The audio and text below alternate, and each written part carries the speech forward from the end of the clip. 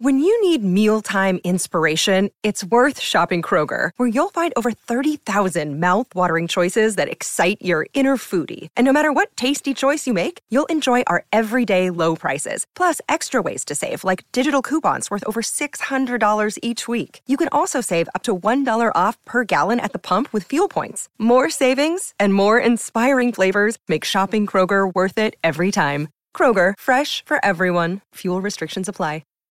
This episode is brought to you by Shopify. Forget the frustration of picking commerce platforms when you switch your business to Shopify, the global commerce platform that supercharges your selling wherever you sell. With Shopify, you'll harness the same intuitive features, trusted apps, and powerful analytics used by the world's leading brands. Sign up today for your $1 per month trial period at shopify.com/tech, all lowercase. That's shopify.com/tech. This is Optimal Living Daily, episode 2928, How Social Media Creates Narcissists and What to Do About It, by Ali Cornish of Everthrive.org. I'm your narrator, Justin Malik, the guy that reads blogs or articles to you every single day of the year with permission from the authors. I do appreciate you being here and listening. It's the only way that I've been able to keep going after all these years. And we're going to keep it up, so let's get right to our next post as we optimize your life. How Social Media Creates Narcissists and What to Do About It, by Ali Cornish of Everthrive.org. Lately, I've been cleaning up my digital photos. The goal is to eliminate redundancies and bad photos, the latter of which are determined by small file size, low resolution, improper camera angles, and meaningless or confusing content. As I began dredging my pictures, I noted a dominating presence of selfies.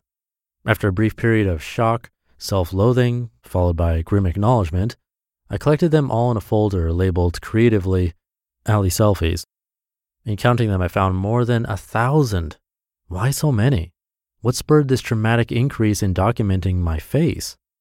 I traced them back to their relative year of inception, 2004, the year I got the Motorola Razr camera phone, the year my first serious relationship ended, and the year I joined Facebook. At that time, Facebook was only available for college students. I was a senior at the University of San Diego, and I worked as the features editor of the Vista. One day at the office, someone broached the topic of another MySpace, and we editors became extremely intrigued. We were already frolicking on MySpace and AOL Instant Messenger, but we were thrilled at the prospect of yet another method to commune with our fellow undergrads. After signing up, we spent the afternoon poking each other and crafting witty status updates.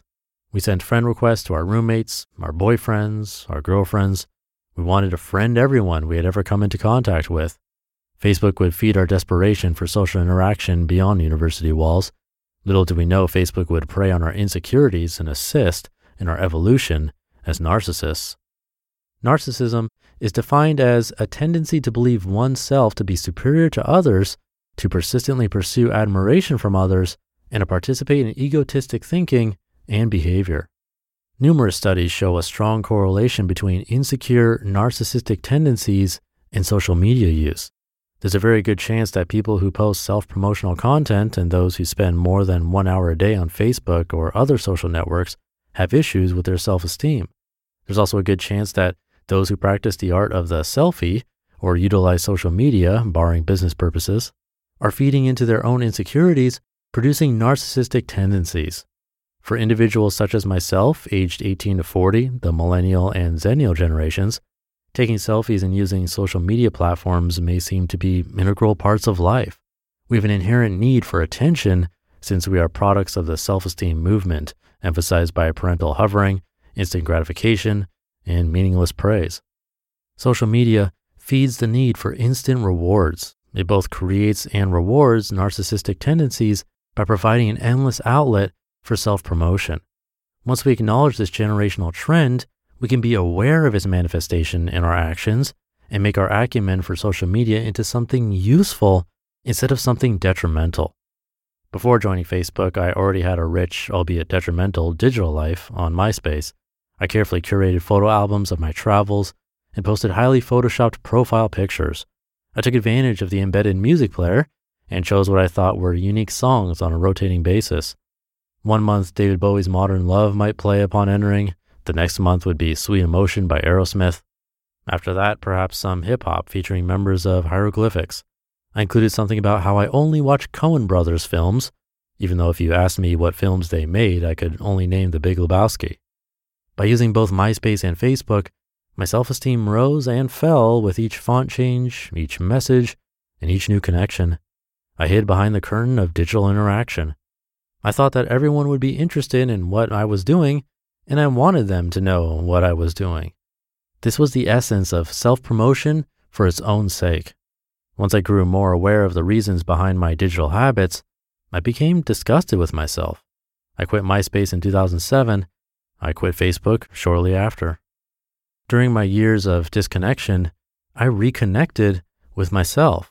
I got a dog, and through his companionship, I rekindled a genuine appreciation for solitude and nature. I went on long walks through forested trails without posting to social media. Instead of checking Facebook when I was bored, I put more time into planning events with friends and family and into conversing in real time, sans device, with those around me. I put my time and energy into my education master's program where I received a near 4.0. I experienced entire albums on vinyl while exploring the not-so-secret world of craft beer. I began handwriting letters again. I resumed reflecting on my own life instead of the lives of others.